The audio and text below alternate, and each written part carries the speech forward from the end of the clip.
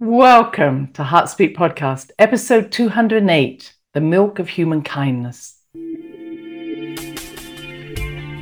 Welcome to the Heartspeak Podcast, where valuable insights are shared that bypass the mind and resonate with the heart. Listen, open your heart, become inspired, find the joy and fulfillment that awaits when you follow your heart. And now, here's your host, Dr. Christine Page. Well, hello there, wherever you are in the world. You are welcome. It's good to be with you, especially on this equinox. Whether it's your fall or spring equinox, we have equal day and night. And many would say that we're in this nowness, this timelessness, where portals are opening, stargates are opening. A day that's good to meditate, a day that's good to put out your needs and say, help me to pass through this new door. I'm very fortunate to be here on the Orkney Islands, experiencing the great stones, the megaliths that have been there for thousands of years, and having time to meditate amongst them. But I've also experienced in this perfect balance that I'm finding here, a harmony, a balance, a fairness, a kindness in my travels recently. And I think that sense of balance and harmony is kindness. When we feel there's a reciprocity, a resonance, we say, this is the milk of human kindness. I spent a beautiful time in Turkey where I found the people were so generous, so open-hearted, opening their homes to us, wanting us to be part of their lives. Of course, I found the same in the UK and Britain and up here in Scotland, and that's the way we need to be living. Not just acts of kindness, but kindness because we are kind to ourselves. And this is the Libran way. We now have the sun in Libra. We have a new moon in Libra on the 25th. And it's really offering us that chance to find ourselves back in balance, in harmony, in kindness, in fairness, in justice, both with ourselves and with those around us. Too often, I will say, if you are a Libran or you had Libran energy, we can be giving away our energy to others because Librans are always concerned about others, relationships, other people's needs. It's a big part of the Libran personality. But today it's about when I find kindness for myself, then I can resonate that kindness to everyone. And we definitely need that. It's been a pleasure to travel and to meet so many kind people, because there's also a world out there that is unkind, not just in actions, but also in thoughts, in words. I've been astounded by how people will say something that's unkind and take no responsibility for it. And I can only think that they have so much of a wound inside them that they would rather run away from, that they would prefer that they project it out onto me or someone else rather than owning it. This is a time for self-reflection. This is a time for understanding that what we do to others is what we do to ourselves. And what we do to others is a sign of what we need to do for ourselves. What is the journey we need to be taking? And on this new moon, we have, as I say, Jupiter opposite the new moon, which is a very inspiring. Jupiter is expanding our journey, but it's also saying, let's not get lost in the future, because the future is based on where I stand now. And with Uranus and Saturn once again coming back into square with each other, we're facing this energy of constriction and expansion, or constriction and new experiences, which we've had all of last year. And I think, again, if we reflect back on what happened in the last couple of years about somebody coming up with a great idea, but actually it was so out there, it didn't actually consider the needs of the people right now. And I think that this new square that's going to continue a little bit into next year is another sign of, let's stop and think. However much I hear people talking about, well, this would be great in 2030, or it'd be great in 2040. We're not there. We're just in 2022. And when I hear people talking about, I have to make a choice to eat or heat, or people telling me they haven't got enough money to know whether or not where the food is going to come from next week, I'm saying is, I don't care what your big plans are, your Saturn plans or your Uranus plans. We need to be thinking in a kind way of what is the kindest thing I can do to this person or for this person in this moment. And I would see that in my medical career, where I might say one of my consultants would say, oh, it would be great once you've finished all of this treatment. But that wasn't where the person was concerned. They were concerned about now. How am I going to deal with now? And to them or the consultant, their concerns were little, it's like, why are you worrying about what's going to happen to your cat or dog, or who's going to bring the food in? That's actually what matters now, not the fact of what's going to happen down the road. So to me, the milk of human kindness is considering where people are now, rather than having some big plan that may or may not actually be available to these people in the future. They may actually not be around. So let us just be considerate. Let's be really loving. Let's find that love within. And I talk about love because Libra is ruled by Venus, as Taurus is ruled by Venus. And Venus is the lover of life. And they're different types. Whereas Taurus, which is a relatively early sign in zodiac, is about loving life, and so enjoying your food and enjoying the pleasures of what's going on around you. I mean, just making sure that you're having pleasure. The love that comes into Libra is much deeper. It's more about a deep love, a deep yearning, a deep desire to experience wholeness. And I want to just tell a few stories around that. So we start with understanding the zodiac, and always we could start with Pisces. Pisces is the unknown, the deep unknown, the mystery. And out of the mystery comes Aries. And we could say that it's almost, if I want to say it in that, we give birth to Aries. Aries, this small child. We would call them either a little boy child or girl child, but they're like the child that has this new life inside them. They're seeking to find themselves. And from Aries, we go to Taurus. And Taurus is this energy that wants to experience and wants to make sure it has all it needs to have that experience. I often say it's like they're decorating the nursery. What do you need for this new baby?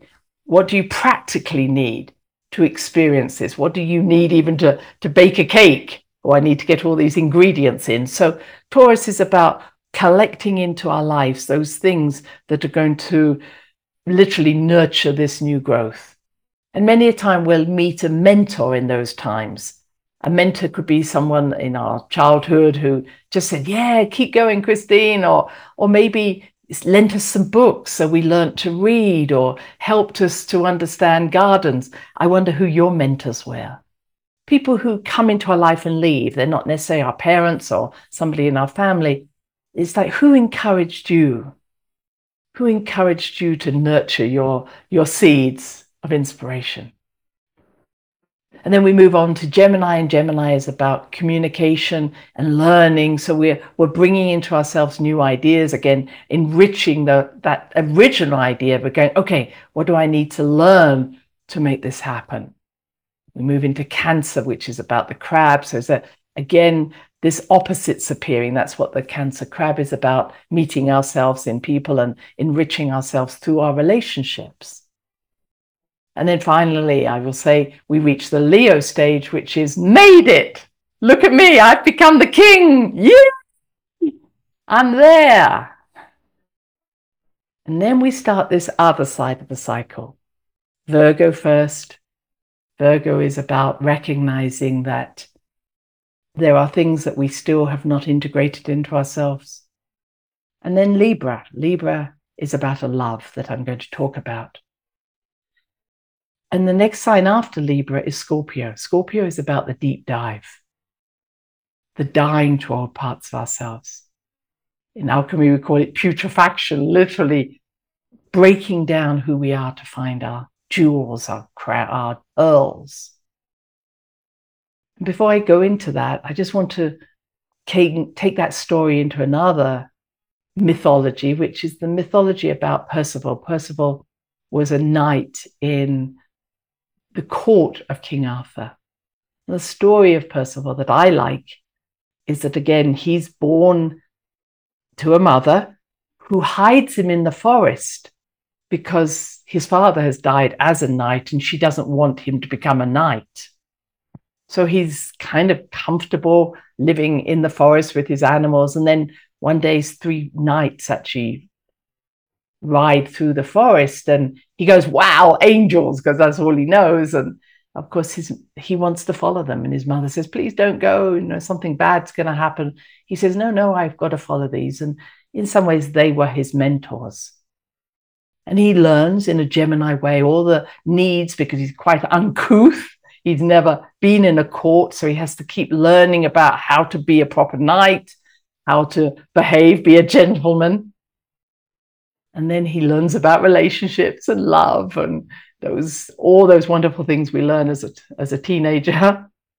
And then here he is now in the sign of Leo, the greatest knight out there. And he's become the one that everybody looks up to. And there's this wonderful story that's put together around Percival where he has only one other knight that he has to battle against, and that's called the Black Knight.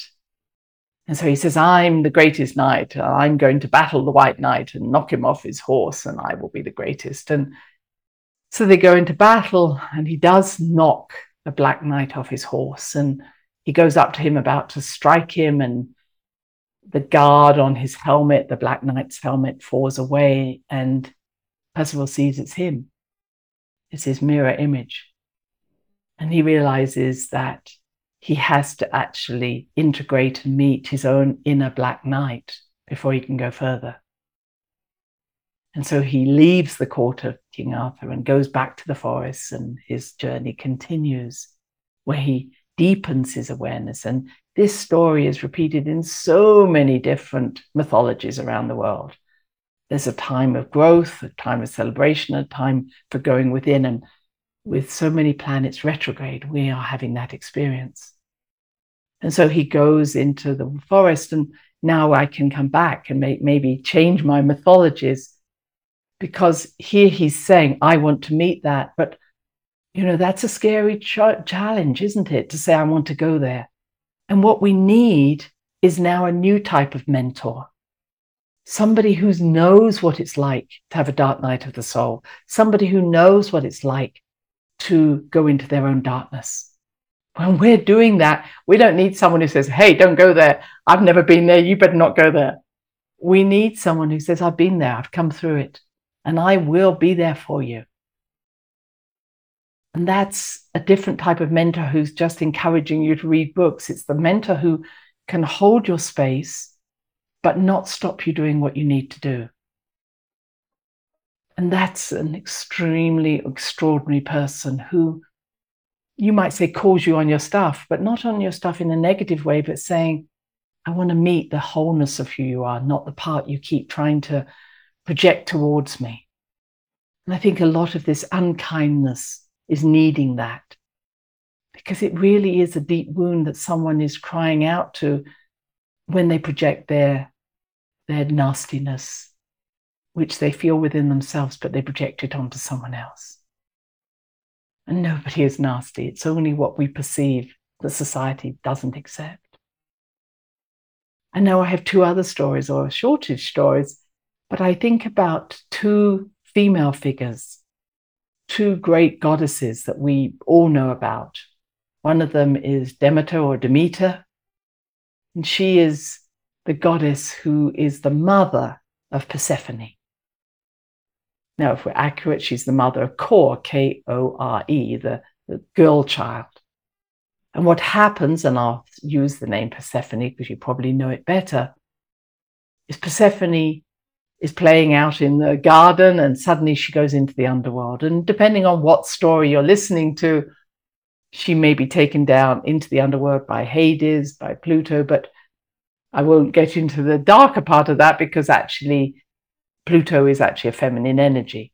So you could say her own dark crone energy calls her into the underworld. If you're living from a patriarchal place, it's a masculine that takes her there. But here we have on the surface Demeter, or Demeter as I'm going to call her, is distraught because she's lost her daughter.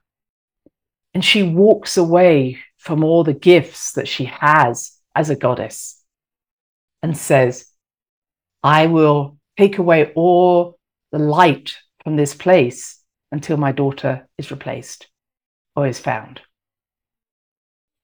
And Zeus, who's been absolutely knew what was going on and allowed it to happen, says, oh, just get over it. She said, no, I'm not going to get over it. And indeed, a darkness does fall on the world, or there's a drought, or there's not enough food. And this is really because she says, I'm not going to keep nurturing the land while you're hiding from me the joy of my own child. And I think we have some of those issues now. And she does wander around until she finds another child to try and make into an immortal being. And that doesn't go so well. But in the end of the day, it is agreed with Zeus and Hades that Persephone will be returned to her after some conditions. And I think the theme to that story that I'm really wanting to emphasize is the fact that her love, it didn't matter what extreme she had to go to. Her love was so great that she was going to find her daughter. And I think the other story is the story of Isis. Isis, again, a great goddess, a mother goddess. Both of these are mother goddesses. And once again, she is partnered to Osiris, and Osiris finds himself becoming dead due to his brother Set. And he's chopped into lots of little pieces. And it is Isis now acting as a falcon, a hawk, who finds all the pieces, puts them together. And it's her love that says, I will not cease until I achieve this. This is my goal. And it's that message that I want to really focus on just now. What is it in your heart to say, I will not cease until I have achieved this goal? What love do we all have for ourselves or for others that we love? But first, to start with ourselves. That says, I will not give up. And I am seeing that fight from many, many women and men fighting for their children, fighting for their grandchildren. And it's not a fight with weapons, it's a fight from the heart. It's a kindness. And it's Libra that's saying, I will fight at this level to bring harmony, balance, justice, and fairness back to this earth. So I say to you, this is a great day to meditate on these mother goddesses, to pray for them, and pray that they will enter into your heart, into your being, and make a promise that you will not cease until you flow with this milk of human kindness. You flow with the kindness that comes from not an emptiness, but a fullness. Because every great goddess has always been connected with milk. The Milky Way is called the Milky Way because it's seen as this love that never ends. Annapurna is known as Annapurna because it's the glacial rains or the glacial streams looked like milk. Every culture believes in this great mother's love bringing milk. And we also need to understand that it is that kindness that sustains us. It's that kindness that is going to keep us moving forward in a way that is going to be beneficial for those future generations. I send you much love, many blessings. Just to say, the podcast will be one day late next time, just because it will be on my return. But still, I look forward to seeing you then. Take care now. Bye-bye. Thanks for listening to the HeartSpeak podcast with Dr. Christine Page. Please check out all HeartSpeak episodes in the podcast archive section on www.christinepage.com. HeartSpeak is also available on iTunes, Spotify, Google Podcasts, Stitcher Radio, and now playing on Amazon Music and iHeartRadio. You can also watch the archive podcast on Christine's channel, on YouTube, and now on Rumble. Connect with Christine on Instagram, LinkedIn, and Facebook, including her newest Facebook group, The Great Mother Calling. You share with family, friends, colleagues. Join us next time for another edition of HeartSpeak.